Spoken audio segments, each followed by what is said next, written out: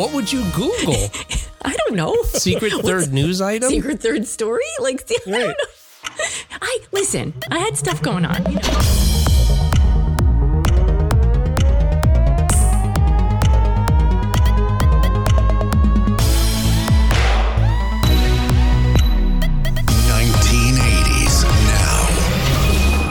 So Kat's thoroughly prepared for the secret life of the third eye blind drummer. I can't wait. I'm like, it was the first Google link.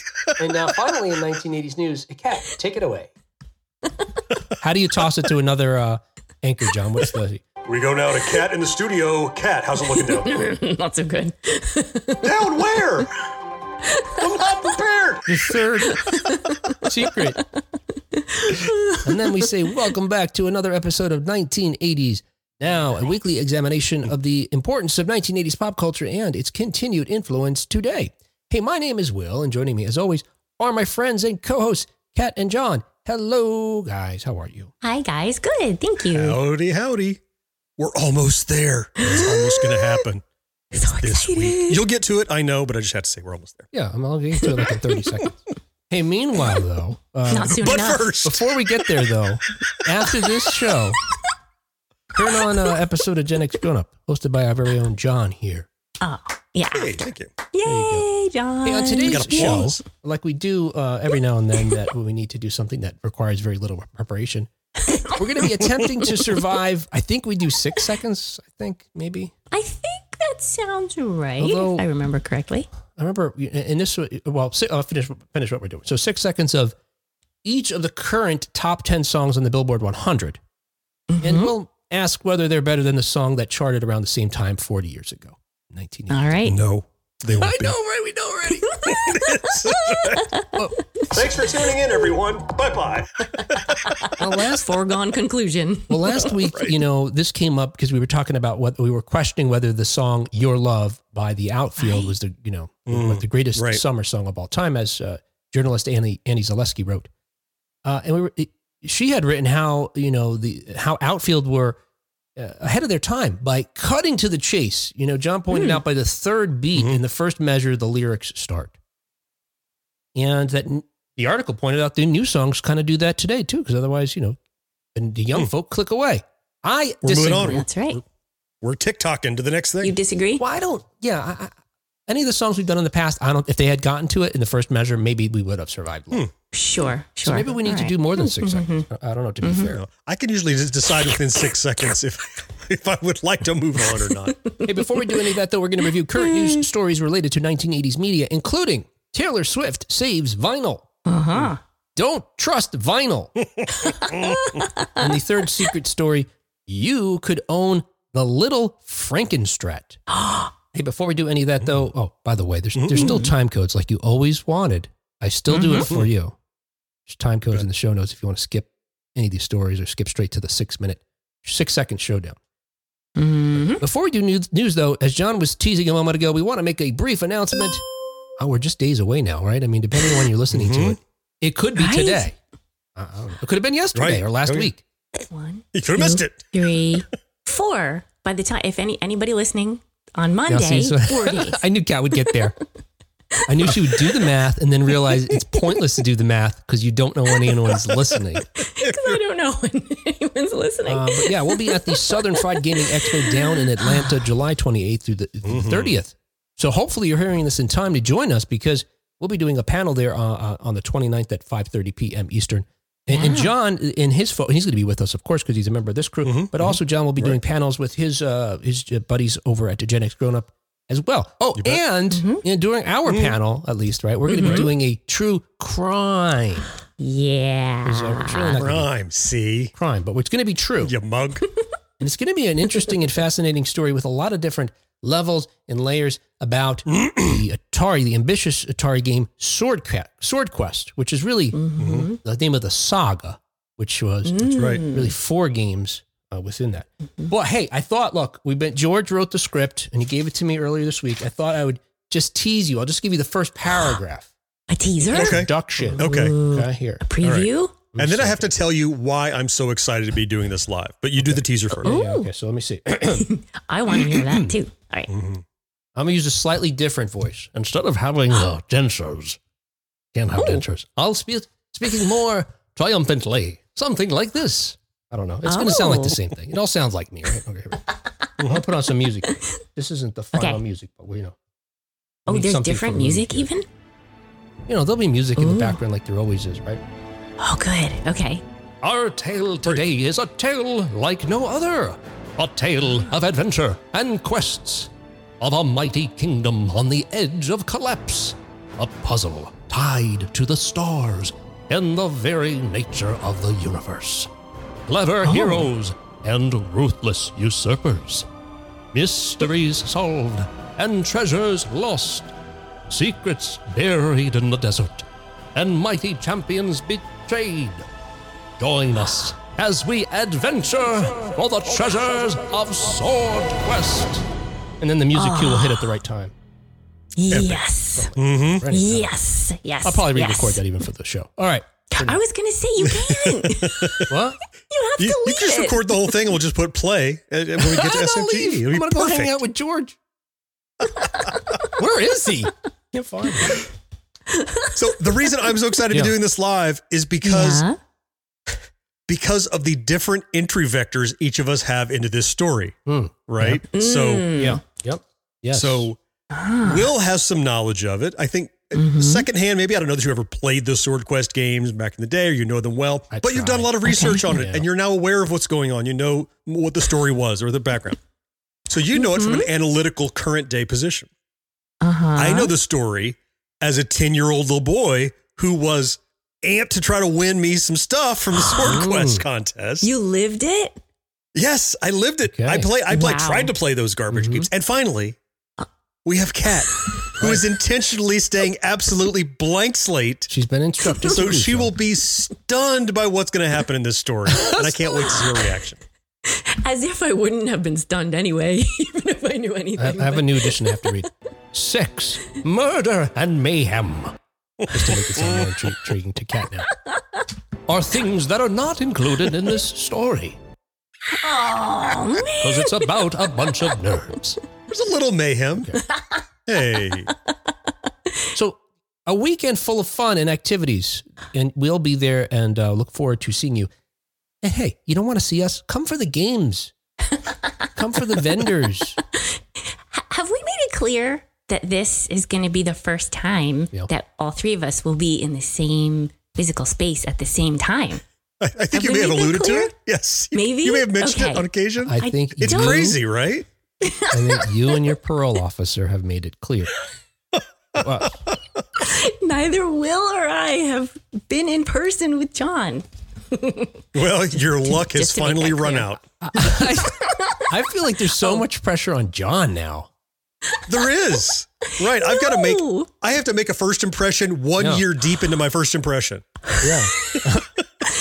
There's no pressure. thinking, I'm John, just happy. Shower, deodorant, mouthwash, maybe a stick of gum close by. Do all the For things. you, I'll finally do all those things in the Please. same day. Please. Phew. Okay. He needs some motivation, right? And it could be the first time that Kat, John, myself, and you are all in the same place at the same time. So go to There you go. gameatl.com for your tickets and more information. Roger that. Hey, let's get caught up on 1980s news. Hey, this week in 1980s news, as reported by Paper and Forbes, Taylor Swift is carrying the vinyl industry on her back. So while Swift has broken a number of streaming and other records for digital content, last year Swift's album Midnights surpassed another benchmark, helping push vinyl sales past CD sales in the UK for the first time since the 1980s. It's probably Wow. largely because she re-recorded everything, right, to get out from under the contracts that she had. Yes. And so even if you already had her stuff or you had her stuff on vinyl, now you're buying it again because she has this whole back catalog that she redid. Yeah. Well, although I guess I don't know that would be that sounds like she has an even bigger challenge than that, one that might discourage folks from buying it, her fans, since I already got a copy. It's going to sound the same. From what we understand about Swifties, she could re-record her own work probably Again. 10 different times and they will still buy every single edition. So that's interesting. She could just gargle. Is like, Right. Gold, triple platinum. I mean, all she has to just make a noise and record it. She wins. Well, little trend. I'd buy it. Despite the fact that you guys are significantly undercutting this achievement of hers, it is the highest selling vinyl album of the 21st century. That's nuts. Okay. During its first week, Midnight's moved over 1.6 million units right off the bat, including 575,000 vinyl LPs in the album's first week of release.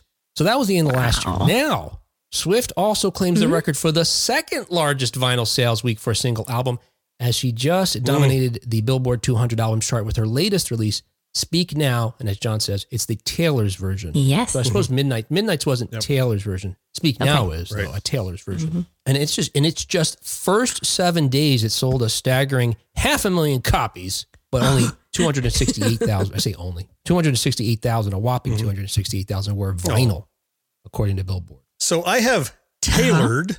So did there tailored? I have tailored a question for you.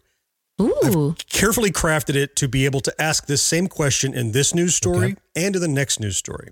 Okay. Oh. So here we go. Question on deck. Here it comes. Do you think these people that are buying vinyl ravenously are actually listening to the vinyl? Or do they want it because of the tangible collectability of the vinyl? And they're really just listening on streaming after all once they have it? I could only speak from my own firsthand experience. My youngest, she buys these albums. She just got this one the other day, like yesterday or 2 days ago. We got it at the record store here in town. Oh, the one you were talking about. She does listen to them. She has a turntable and she listens to them. So she does enjoy on vinyl. Really? She enjoys the the tactile experience of taking it out. It's actually a purple, I think, purple or pink. She loves that. Ooh. And now they're doing that. She makes various colors, so you could buy them 5 times. To Kat's point. Seriously, she makes the multiple colors. And, that's why you sell 1.5 million. Yeah, she actually made 3,000 different colors, and they just each sold a few thousand, right? So look, that's only one person's experience, but I know my daughter does. To your point, John, I don't know if it's like we've talked about this before. If it's like pop vinyls, it's just or Funko Pops. I do see pictures that people have posted on like Twitter or maybe Instagram of them playing a record. I have seen that. I don't know if it's a setup. I'm not sure if it's just let me just place this on my turntable and then I'll put it away carefully. They probably also posted a picture of them happy with their spouse, but we know that's bullshit, right? So everybody posts their best life on social, whether or not it's true or not. Yeah, because I collect old vinyl. I love collecting and weird nerdy stuff like Sesame Street records and Made for Kids and Story records. Cool old nerdy things. And the first thing I do is see if I can just go download the digital to make it more convenient. Or if not, I will rip it once and then put it away. So I always think that in this day and age, when you're on the, you're on the go and you got your iPod, well, iPod's dead, iPhone, whatever, or you're streaming or whatever, vinyl is so impractical to really enjoy your music the way that modern people enjoy their music.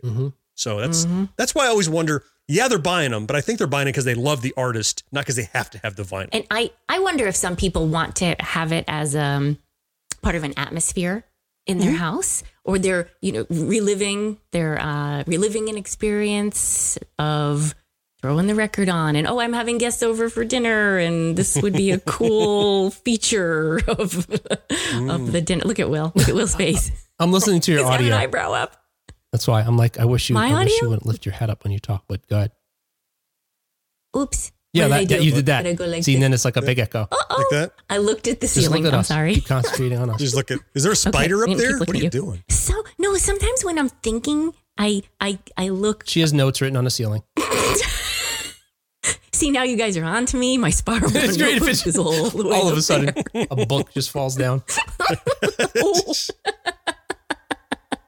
That darn duct tape didn't work. I was just trying to find a reason why people might want vinyl. Right. You were talking about the ambiance. They might have people over and they play some records just because. Oh, John, thank you. Because that's the word I was looking for. Not atmosphere, ambiance. Okay. We needed to do all that to get there. Thank you. I guess, and we've talked about this before. It's like, I guess ultimately, I think, John, you said this. It's like, who cares? I mean, people collect whatever they collect. Yeah, that's fine. Yeah. Well, sure. Joy brings them. Yeah. Swift now dominates the list of the 5 largest sales weeks ever for vinyl albums since Luminate, formerly Nielsen Music, began tracking the format's sales in 1991. So I looked at, because we're going to be talking about the top 10 hit songs from this year, 2023, as compared to 1983. So I looked at what the top selling album in 1983 was. What a good year for music. Oh, one of the best selling albums of all time. Something Is Michael it- Jackson. Michael Jackson? Okay, yeah. Thriller? It was also the best selling album in 1984 as well. See, I think, I had Thriller associated with 84 in my head. So, but I 83. think the most surprising thing to me, Awesome. because I looked at the whole decade's Right, worth, awesome. is that in 1982, the best selling album was Asia by Asia. Oh. I never realized they were that big. Oh, Like everybody else throughout the decade seems to make sense. Bruce Springsteen, Whitney Houston, Bon Jovi, George Michael, Bobby Brown. That was a good album. Yeah, okay. I can see that. Curiously, I got to go download Asia. Shit. so while Swifties hurriedly purchased vinyl copies of Speak Now, Taylor's version, maybe for the 3rd and 4th time, something went wrong at the vinyl pressing plant because instead of hearing Taylor belt out the song Mine, some fans got this. The 70 billion people of Earth. The 70 billion people of Earth. The 70 billion people of Earth. Really hardy. Really And those hardy. folks The 70 billion people. who were treated to this instead thought maybe this was some sort of secret message that Taylor had embedded in the Really hardy. vinyl. 70 billion people of Earth. The 70 No, it turns out that's just the early 90s EDM song by Cabaret Voltaire called So Soul. wait, I need clarity. Are you saying that some of those albums went out with that on the album instead? They used the wrong Yes. blank, the wrong die And just for that one Yes. track, like you dropped the needle on the first track, that's what it was. for one track. Okay. So Yeah, I know. I thinking about how they make these things, I don't That's- know how. Yeah. yes, that's what I'm thinking. But now to think about our next story, I gotta get how that could happen. Okay. All right. All right. Speaking of that, another 1980s news. Audiophile record label Mobile Fidelity Sound Lab, also known as MoFi, will pay 40,000 consumers a total of $25 million to settle a class action lawsuit that was just launched last August. The label commonly known as MoFi stood accused of using digital processes during the manufacture of its quote all analog album releases. So I think in short, they're talking about how they have the highest quality pressings. They use the original masters, etc. It turns out they were doing what John said he does. When he buys a record, he looks to see if he could download a digital version first. Yeah. And they were using that. This is absolutely crazy. I think of all of those cinephiles or audiophiles rather. Cinephiles will yes. be upset too, but audiophiles who I can, I got to put my glasses on so I can push them up in the bridge of my nose. Yeah. Now, I can definitely hear the difference between vinyl and DVD, right? And how many of them didn't realize the difference for the longest time until they heard about the class action lawsuit? That staggers me and brings me to my repeat question.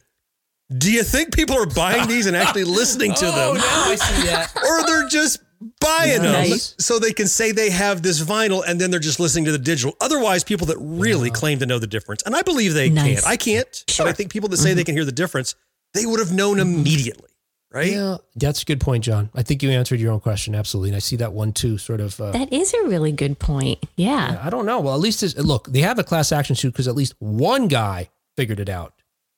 It's the guy pushing his glasses up. Actually, I can tell the difference. Yes, thanks for coming to the show. The scandal, which was known as pleasure. MoFi Gate, broke last summer when Phoenix record store owner Mike Esposito uploaded 2 videos to YouTube accusing the company of using digital masters in their quote all analog and quote triple analog records. MoFi subsequently issued an apology for using unclear language and betraying the customer's trust. But 2 customers filed a class action lawsuit in Washington alleging that MoFi's analog branding was deceptive and resulted in them paying inflated prices. The last time I owned a new record, it was probably in the 1980s. I purchased a record, I purchased a lot of records. I had, Sure. a lot of them. Yeah. Of course. So I don't know now. Look, obviously this gentleman from this record store noticed a difference that led him to. I should find those videos. That'd be curious. But to your point, John, if you take a digital version of a song, but put it in an analog medium, but it's brand new, what are you hearing here? It has some of the warmth of the analog medium, but Right. it's an analog version of a digital thing, so not as much because the original masters, I guess, would have been Right. analog as well, so they would have been warmer already. I don't know. I'd love to hear the difference. I really, really would. I wanted to know, how did this guy figure it out?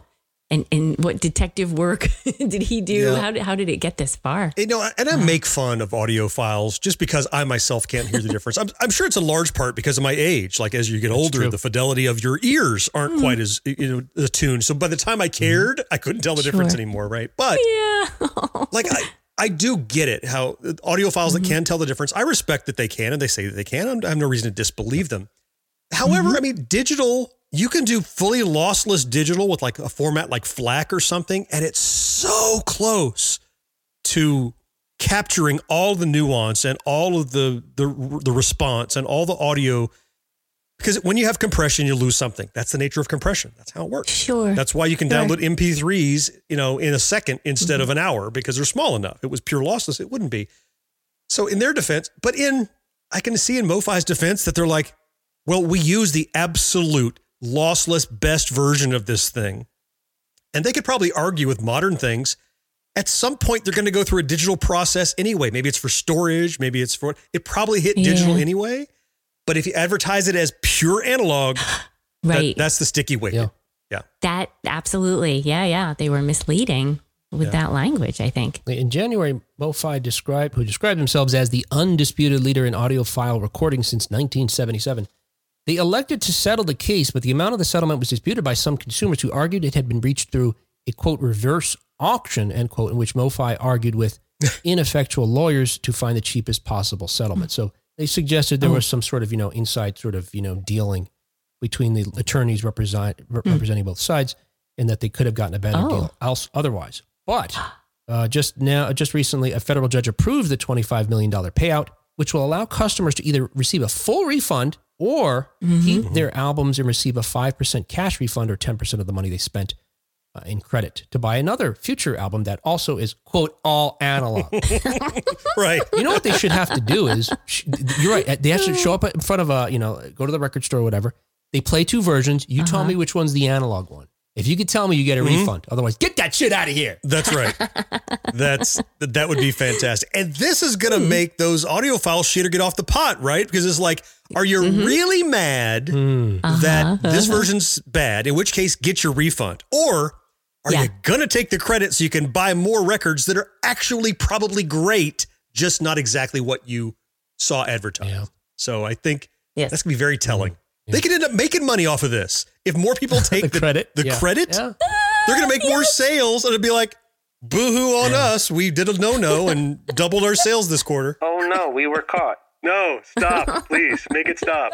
No. MoFi's upcoming releases include the 6 David Lee Roth era Van Halen albums, which will be released as 45 RPM double vinyl sets, each retail. Wait, what? Double 45s? What does that mean? Yeah, so they're taking 33 and a third, and they're mastering at 45, because at 45 you have a faster record and you have more fidelity because it's a higher sample rate when you're playing an album at 45. Yeah. And it's 2 albums. You have to split it because it won't fit on one album. Gotcha. Okay. Yeah. So you could probably only fit about 3 songs per side. Think about a 45. Like one song. Makes sense. If it's in that much space, about 3 of those on a 12-inch LP, you can fit about 3 or 4 songs per side, not the 6 or 7. But if you want a 45 double vinyl set, it retails at $125 each. Whoa. Oh. I guess you'd want to know whether it's analog or not, or triple analog or whatever they said. Oh.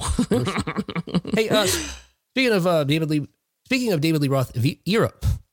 Speaking of, it's funny that I can't say it, and I keep saying the word speaking, though, suggesting as if I could.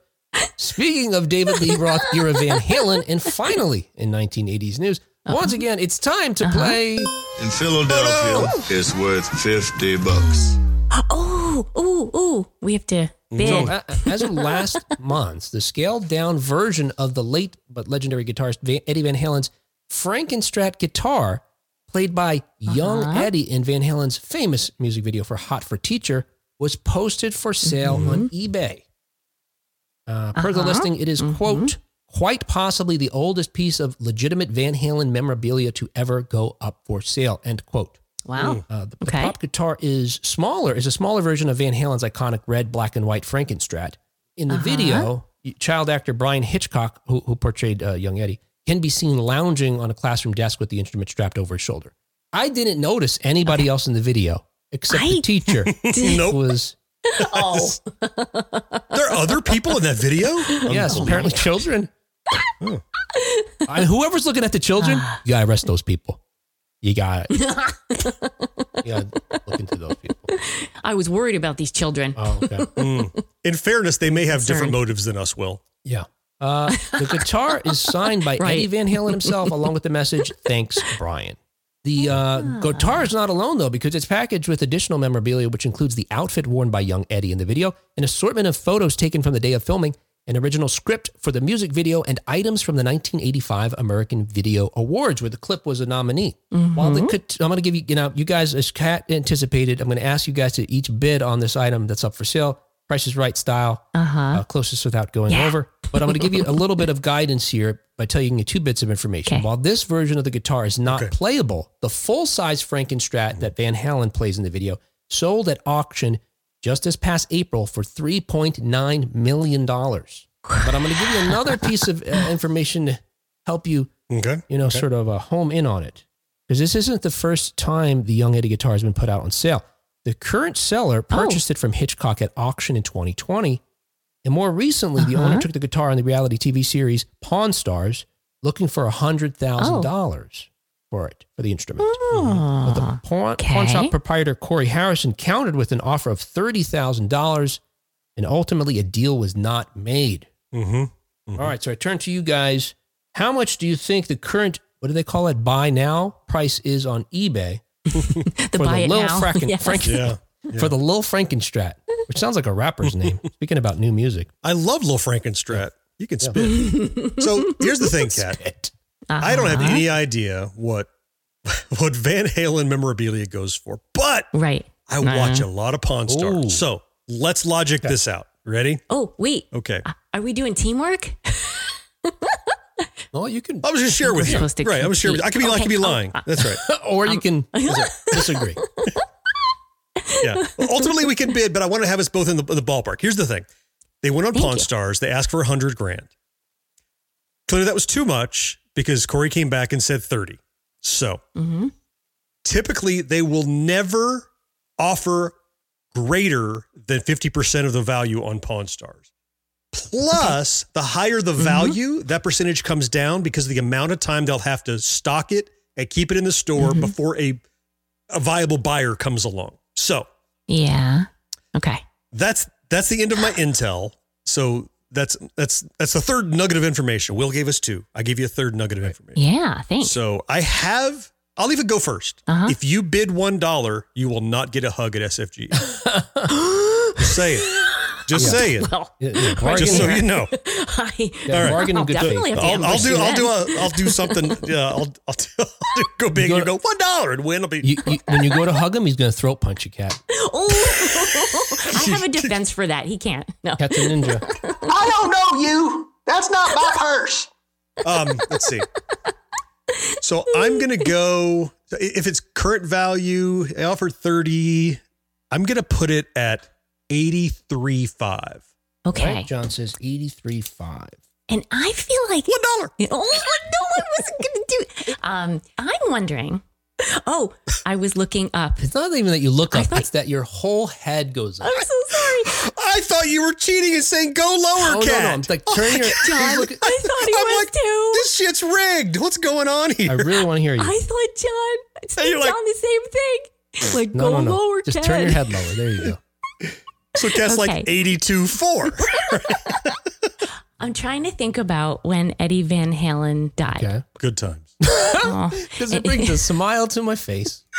Oh, I'm trying to imagine if perhaps as time has passed since then that there's more nostalgia, that perhaps this item has greater value Yeah, I would think so. than it did back stands to then. reason. And I'm going to say, I just want to say 100,000 is, kind of around his original asking price. So John bid 83.5. Kat bids 100,000. The winner, the closest without going over, is Kat. It's even higher than $100,000. The current, Wow. Oh my gosh. Seller on eBay is asking for $150,000. 150? That's not going to happen. Wow. I thought it was being risky there, but wow. Okay. Yeah. Well, maybe at auction if there are enough fans in the audience. I can't see you going for that. Yeah. Well, That's hey, great. if you want to check it out, put your bid in, or just again pick it up for that cool $150,000. Head over to eBay and look for the Frankenstead. All right, hey, that's it. So wait, Kat, I've changed my mind. If you'd like to change your bid to $1, you can do that now. Should have left it open. She would have done it too. Hey, that was 1980 news. Hey, our independent podcast is brought to you every week by folks just like you. So if you'd like to help us out, please follow us on the podcast platform you're listening to right now. Subscribe to our YouTube channel. Share an episode on Facebook. All of these actions just take a moment and are 100% free. But if you'd like to chuck in a buck and help us keep publishing the show week after week, please visit us at 1980snow.com/support to find out how you can send us $1 or $2. And thank you so much. It means a lot. All right, hey, let's have some fun. I like doing these episodes because, again, little preparation. In fact, I did even less preparation than usual. I have no stats for you whatsoever about anything. Awesome. So it's as if I did it, right? It's as if you did it? I'm kidding. It's the opposite. Opposite. One of our most recent preparations, I didn't give any stats. Most of the time I give too much. You didn't do that, but you wrote a journal entry about it instead. So you were right. You're like, I got to be mindful and cut down on stats. I know. I'll fill it with life lessons. So yeah, look, we got the convention coming up, or it's already happened, depending on when you're listening to the episode. It may be in 4 days if you were listening to Cat's Math earlier. But regardless, that's why, we're half or full or a quarter assing it. But we're going to have fun, and we're going to learn some stuff along the way, including that music was the friends we had all along or something. Turns out it was during that time that music was carrying us. That's why there's only one set of footprints. Right. One set of vinyl record prints in the sand. That's right. Music was carrying us on its back. Right. Mm-hmm. Yeah. Whoa, and Taylor Swift is carrying the music industry or vinyl. All right, whatever. This is not, it's getting less funny the more it's all come full circle. Okay. It's the opposite of a comedy pyramid, which gets funnier as you go. It's a comedy mausoleum. We're just driving it into the ground. We're funneling. It's a comedy iceberg, where there's good comedy is under the surface, though. Right. Even in saying that, I just made it worse. Okay, listen. The best part's already Here's what I got for you guys. Let's just get through this, okay? I got the top 10. It's so fun. It's going to be a good show when you start with let's get through this. It's getting less fun. So much It's fun. becoming work now.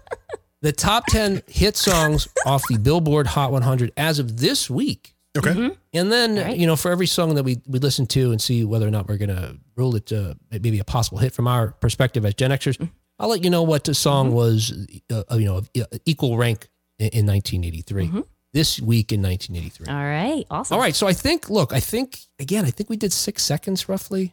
I think that you gave us 6 seconds, and then we got to hear a little bit more if we were curious. Shit. Well, too bad he's only sampled 6 seconds. Yeah, don't be curious.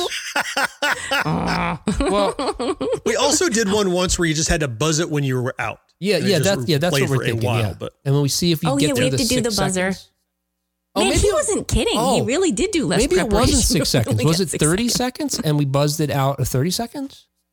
Something like that. Yeah. Huh. We didn't let it go longer than a certain amount of time that was longer than 6 All right, seconds. let's pick it now. Let's just say 10 seconds.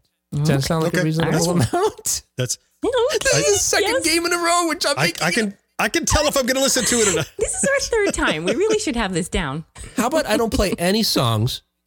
You guys just react as if you heard or like the song or don't, and then I'll add some random songs in later.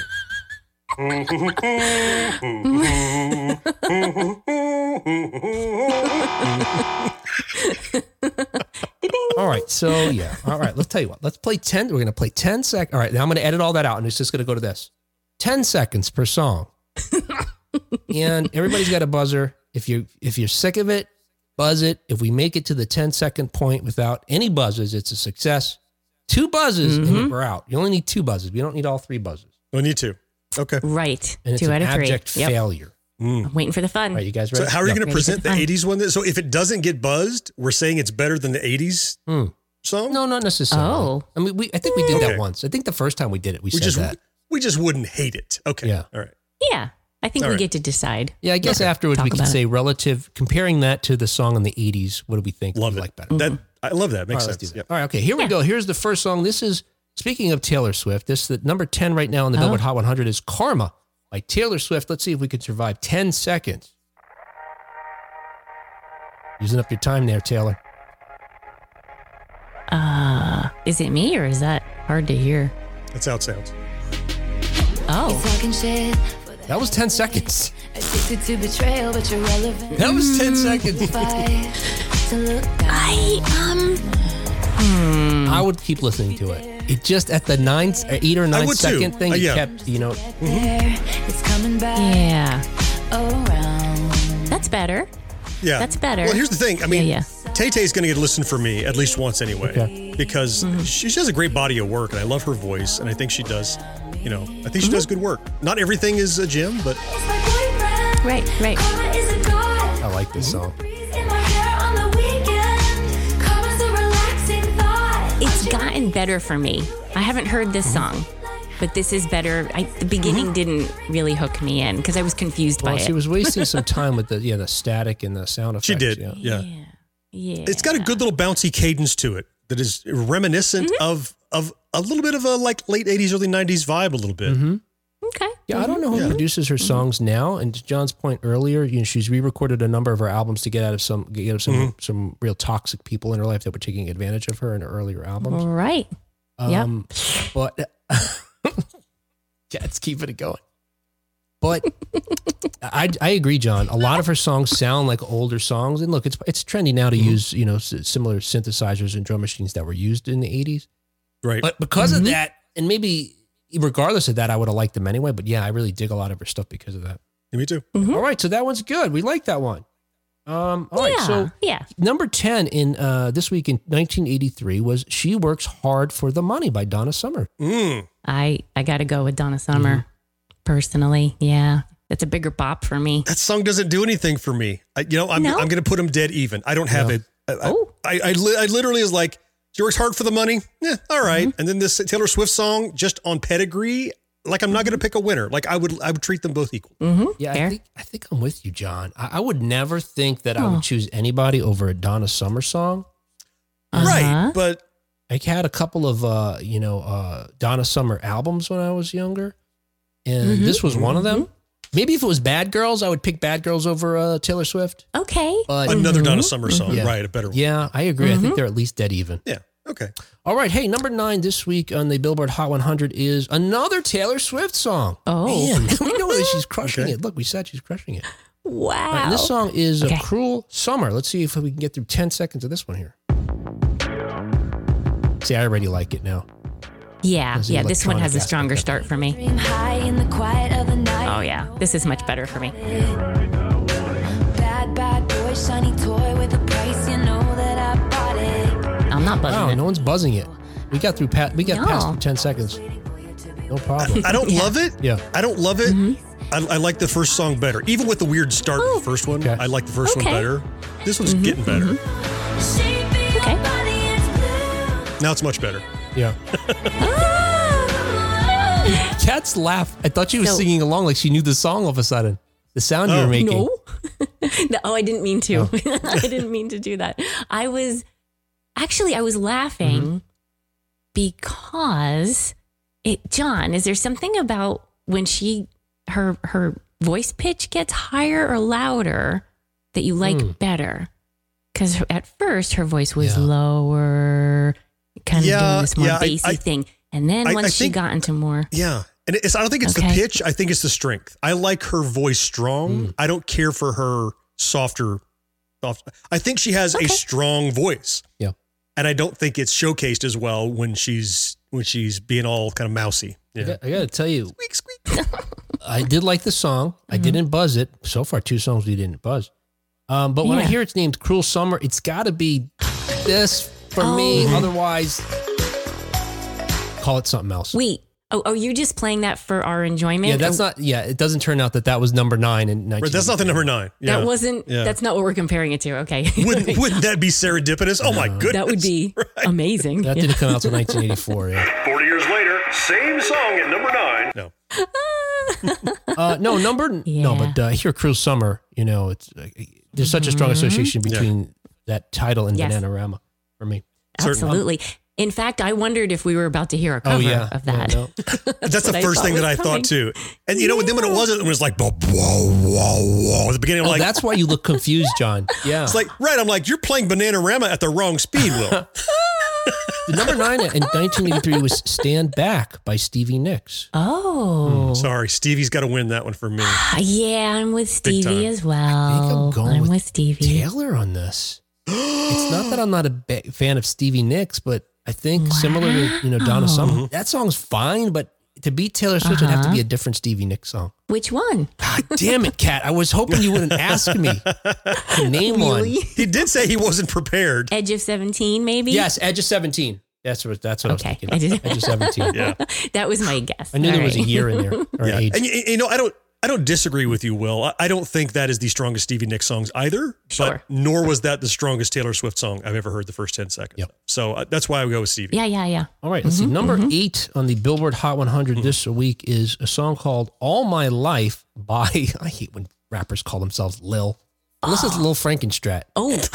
Lil Durk featuring J. Cole. Now, I've heard of J. Cole. I can't tell you why, but anyway, here's All My Life by Lil Durk featuring J. Cole. 10 seconds on the clock. Dougie told me he been on some positive shit. Lately, I just wanna show up and body some Done. Big Wow.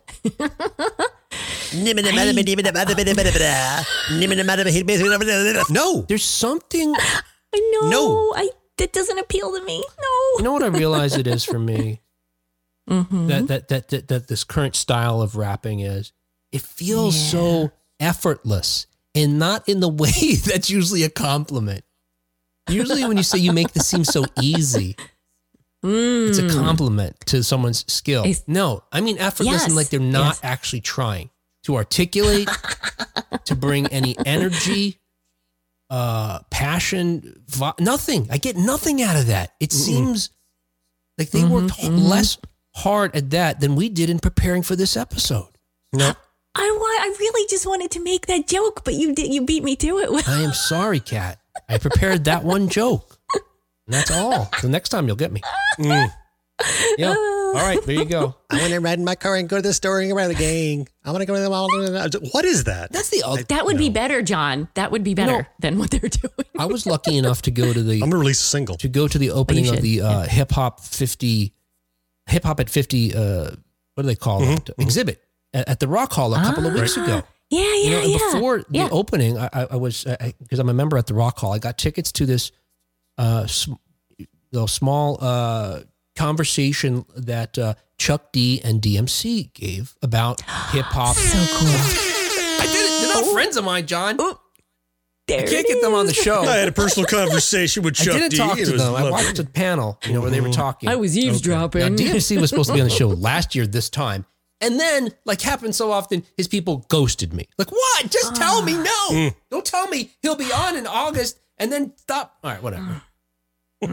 Yeah. Chuck D may actually still come on eventually because I'm friendly with his publicist, and he's just been very busy in connection with all these events happening for the Hip Hop at 50.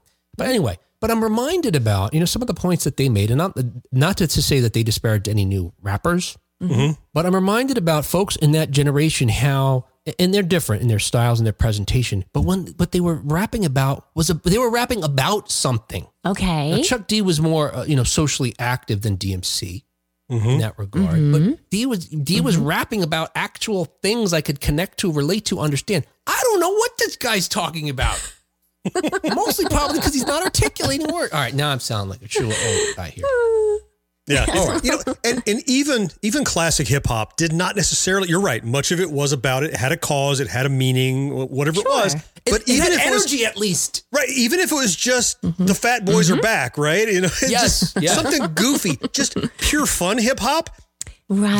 There was a soul to it and a heart to it and an energy to it. That's yes. Yeah. It was like, and you see these 3 plus size dudes and they are bouncing around and they're just screaming and they are into it and they're not just, they're not, Lil Phone it in. You're going, Yes, John, you're right. And you guys, you wanted to hear what they were saying. You wanted to hear that. And you can't understand what 'Cause they were the hilarious. contemporary ones Yeah. are Yes. saying. You wanted to learn the words. You wanted to Right. dance. Right. And so I guess they have an audience now that don't care what they're saying. I guess, yeah. Well, and I want to appreciate the structure of how you built the rhymes and how you put the meter in. Yes. I mean, all that is great in hip hop. Yeah. That this is just like a stream of consciousness mumble thing. I don't know. It's weird. Okay. Yeah. I'm done complaining about it. All right, So, speaking of. number 8 in 1983 was "Is There Something I Should Know" by Duran Duran. I don't know. This is gonna be a tough one. Oh, if you want a hug, you I know. Throat chop, John. I don't know. Actually, this is really sad because you guys buzzed the other song, so you have to. Of course, you're going to choose this one. Yeah. I don't know. What if it was up against Taylor Swift? I don't know. No. Would you choose it? Yeah, Duran ain't beating out Lil Mushmouth. Sorry, it's going to be Duran. Yeah, Duran Duran is, of course, Duran Duran. Little mush mouth. Absolutely. All right, hey, number 7 in on the in the top 10 of Billboard Hot 100 this week is a song called. No, I'm not kidding you. It's spelled Fukumean, and it's pronounced "fuck you mean," Okay. as in the question "fuck you mean." Oh, I get it. Okay. Yeah. Here's let's That's see the if we artist? can get no, the that's the song, name right? of the song, and the What's the artist name of the is song? Gunna. Oh. I am Gunna such what? an old man. You know, this shit always bothered me, though. We didn't have a lot of this when we were younger. People misspelling things purposely and stuff like that. It always drove me crazy. But now, of course, now. So. All right, here we Except Prince, and he just picked Zeph Dingbats as a font to type his name. go. As a name. This is his name, yeah. Making a point. Yeah. All right, here you go. Fuck you mean by Gunna.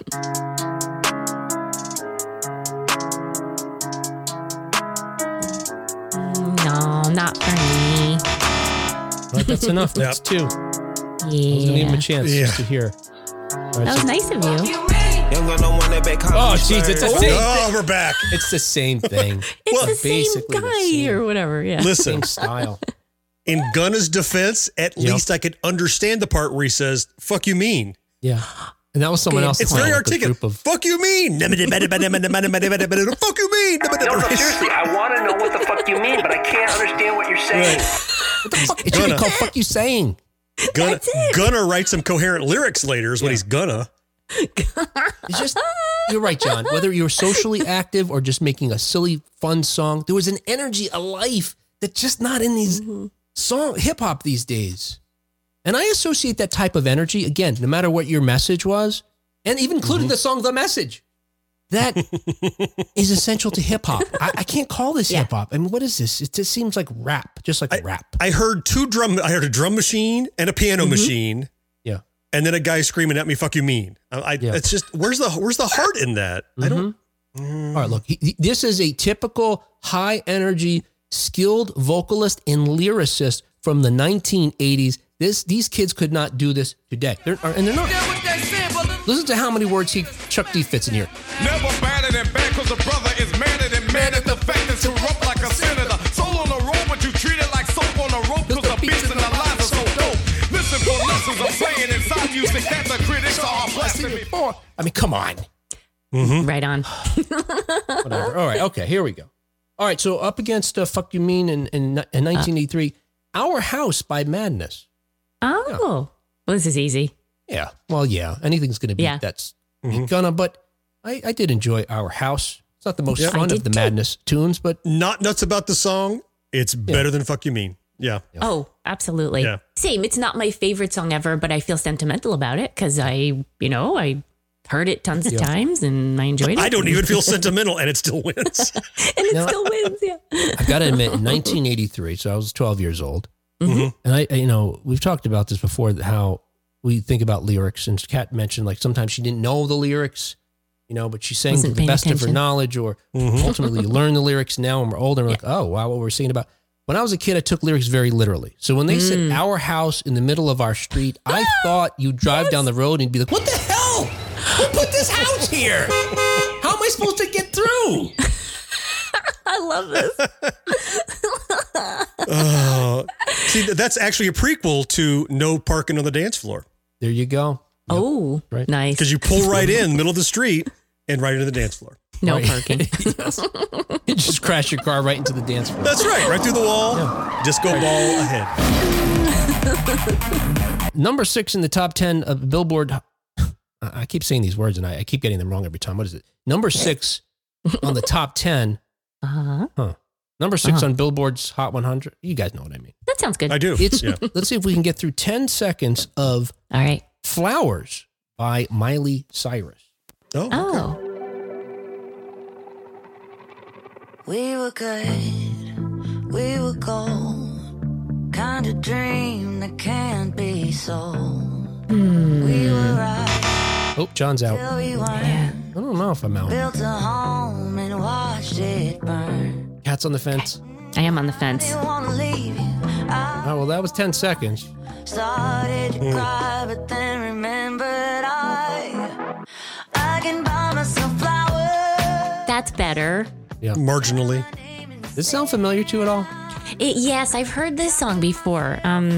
Who originally sang this? Because this is a cover. It's an original song, This is original? but it does sound like something, right? The chord structure is similar. Oh, Luxury did something on this. Mm-hmm. That's why I saw it. So it's either a sample or an interpolation of something else. Interpolation. It's neither. It's neither. It's neither? Oh. What it is just a coincidence.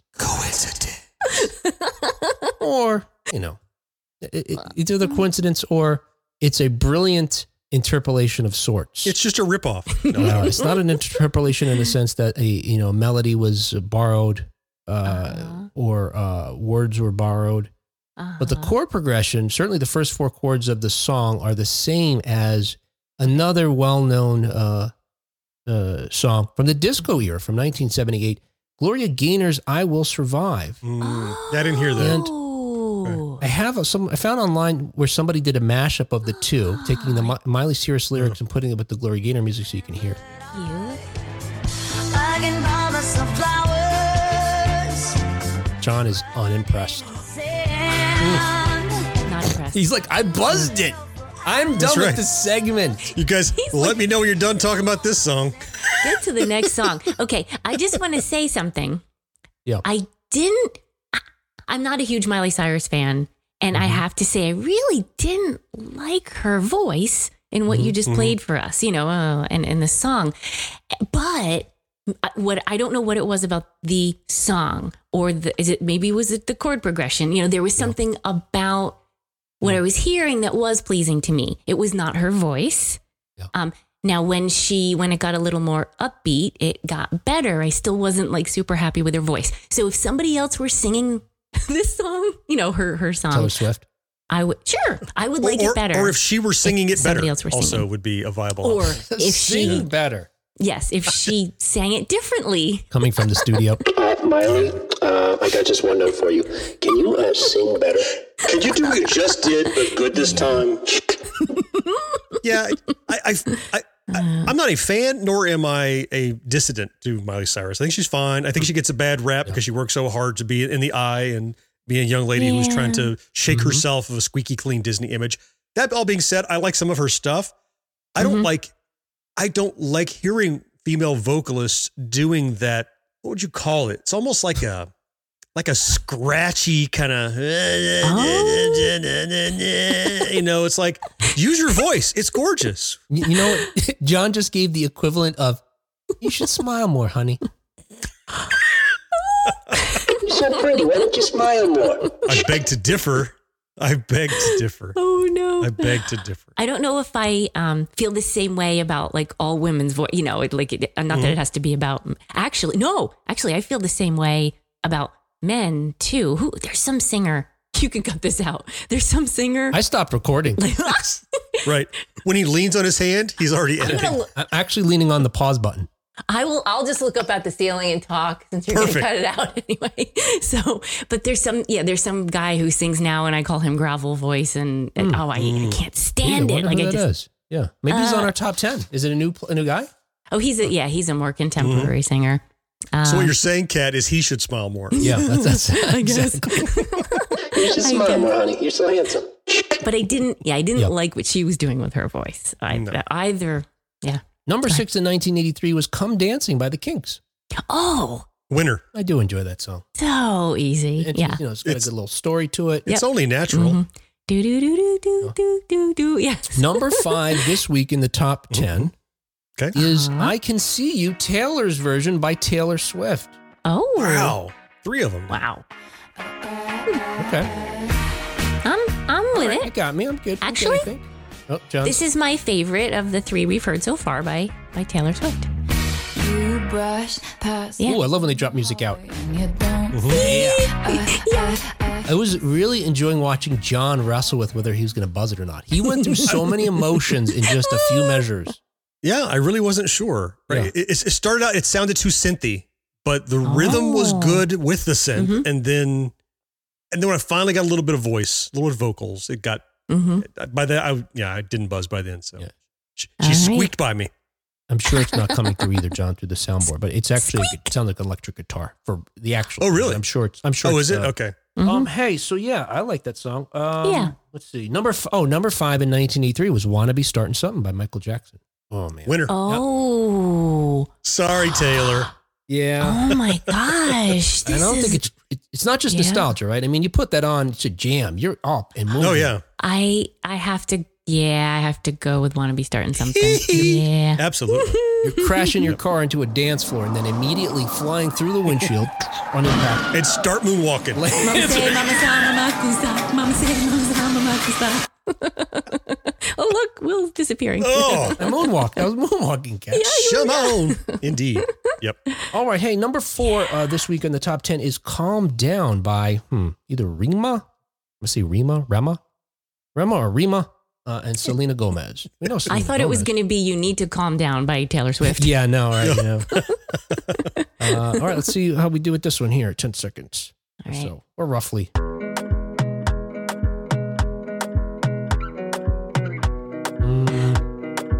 It's feeling a little sappy to me already. No.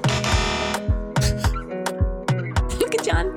He's thinking. I'm out, Taylor. Yeah, I'm out. I mean, Oh no. Uh-oh. Oh. Now I'd be out. Oh my goodness. I was That was good a great until the reaction. vocals that time. That was great because you're like, oh no, they buzzed it out. And then you were going to sing its praises. And Yeah. oh my God. Never mind. Oh, no. and just a side note, these aren't 10 seconds. I don't know what they are. I'm not That's measuring fine. each one. That's fine.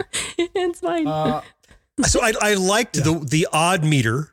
And I liked hearing a real acoustic guitar. I could hear, or maybe it was electric, but I could hear the squeak of the strings, and it sounded real, whether it was or not sounded real.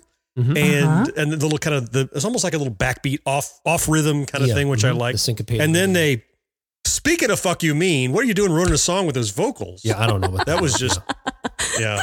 Number 4 in 1983 was "Never Gonna Let You Go" by Sergio Mendes. Why can't I think of this song? Yeah, I You can't know what? I either. thought you might need a little reminder. Oh, thank you. Oh, I'm never gonna let you go. I'm gonna hold you in my arms forever. Not for the times I hurt you so. This is one of those compilation albums that they had in the 80s, you know, like all the love songs. Yes. Joe Cocker, Sergio Mendes. And on the commercial, Supply. they played clips on the, Oh, yeah. Thank you. $19.95 for 2 LPs, $24.95 for 2 compact discs. Order now. Yes. Oh Yeah. my gosh. That was And 245 great. RPMs, double vinyl. For $160 damn dollars. Triple analog. Please allow 4 to 6 weeks for delivery. No money order. But wait, there's more. I'm going with Sergio Mendes. Oh. Yeah. What was it for up sure. against? Oh, it was up against That the... weird song. That The weird- started the out- weird yeah. offbeat had potential bad and then it vocal was thing. bizarre. Yeah. Mm-mm. Right. Sergio The ones Mendes. we all buzzed it, so it loses. Number 3 is Vampire by Olivia Rodrigo. Let's see what. Oh, I need to hear this one too because I saw it okay. mentioned. Oh, wow. Okay, here you go. I'm happy to provide this service to you, Kat. Thank you, Will. Yeah. Oh, I'm almost out already. Hurry up. I'm only hanging in for you guys. We can hear more. No, we're past the 10-second mark again. Okay. hate to give the satisfaction asking how you're doing now. How's the castle built of people you pretend to care about? Just what you wanted. That's weird that I'm kind of into this a little bit. Really? I didn't buzz it as quickly as I thought I would. And I gotta say, I'm surprised John didn't buzz it because I know in the past John said something about he hates like when Well, like when people are like, me.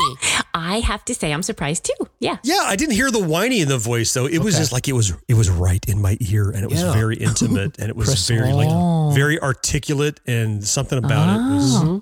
It wasn't fucking mean, so it's okay. It wasn't right. Yeah.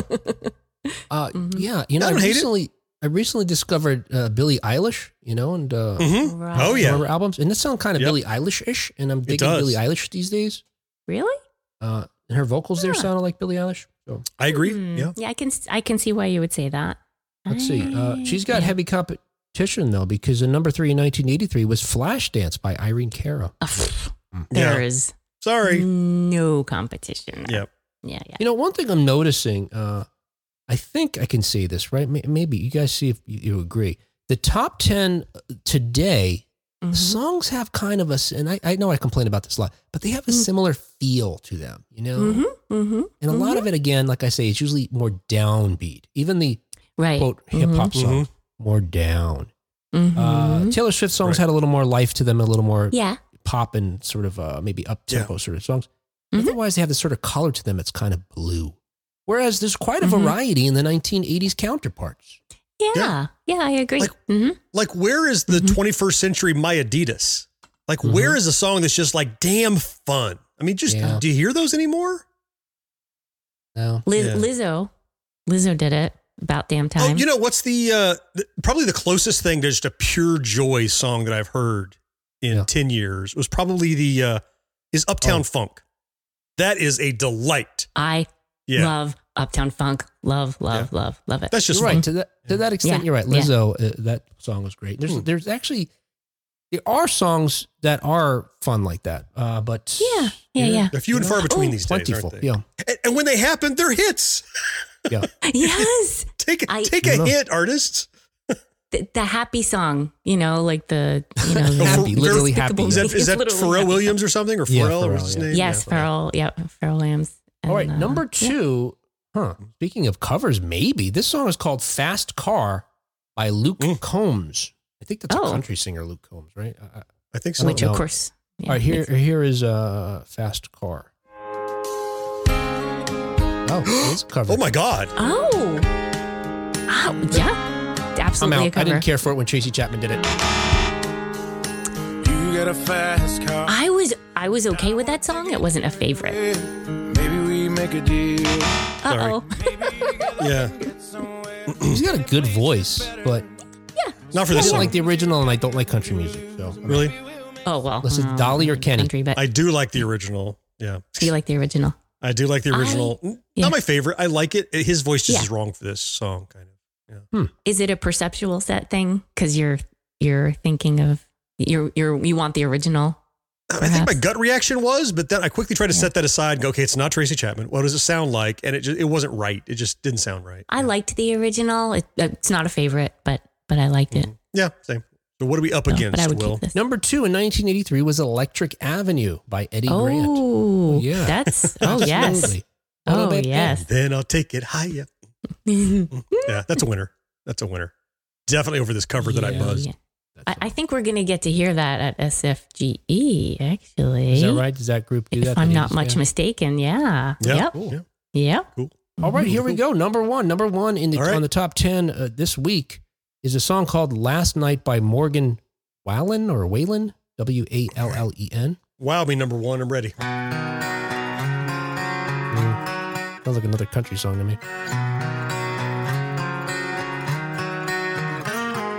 Last night we let the liquor talk. I can't remember everything we said, but we said it all. You told me that you wish I I mean, John, that sounds like a whiny voice to me. met, but baby, That's not a whine. That is twang. That's It's twang. different. It's twang. That's twang. It's definitely I twang. don't call it a twine then. Well, then wrap it up. Dang, it's fast. I'm only okay with twang and trucker songs. There That's you when go. I'm okay with twang. Yeah. I wouldn't buzz that. I don't know that I love this song. I don't know that I would listen to the whole song, but I would listen to much more of it than the first 10 seconds for sure. Just again, if you got that acoustic guitar and I can hear your fingers squeaking on the strings, Yeah. like it just sounds so real to me Yeah, that yeah. I'm on board for a further 30 seconds at least to hear where you go. And then I hear the twang, and that's the music I grew up with. You know, Sure. I was 13 before I knew there was something other than Waylon Jennings. Like really, there was nothing else. Yes. If you didn't have a steel guitar and a fiddle, it ain't music, you know. So number one in 1983 was "Every Breath You Take" by The Police. Oh, winner. That's tough. Wow, that's tough to beat. I mean, you just ran to a buzzsaw. Sorry, sorry, Morgan. All right, there you go. Did we learn anything? I don't know. Did we have fun? Sure. Yeah. Yes. Yeah. Huh. Yep. We learned that I'm being canceled because I'd like ladies to smile. And Oh no. But no, Cat neutralized it. Oh, did she? Thank goodness. Yeah. Yeah. I did? Yeah, She normalized it for us all. Thank you. normal. Kat. Yeah. There you go. All right. You were equally sexist in that. You were like, you should flex more. I'm here to pump you up. All right. Hey, that's it. We're done. We got to pack up everything because we're headed to Atlanta, Georgia. So I got to start wrapping up cables, I started my to-do Wind 'em list. packing up microphones. Mm-hmm. Got to write better jokes than we're on this episode. Are we supposed to write jokes ahead of time? Don't you? That's what it is, John. Remember we were trying to figure it out? Mhm. Now we know. Now we know. It's all clear. All right. Hey, that was the show.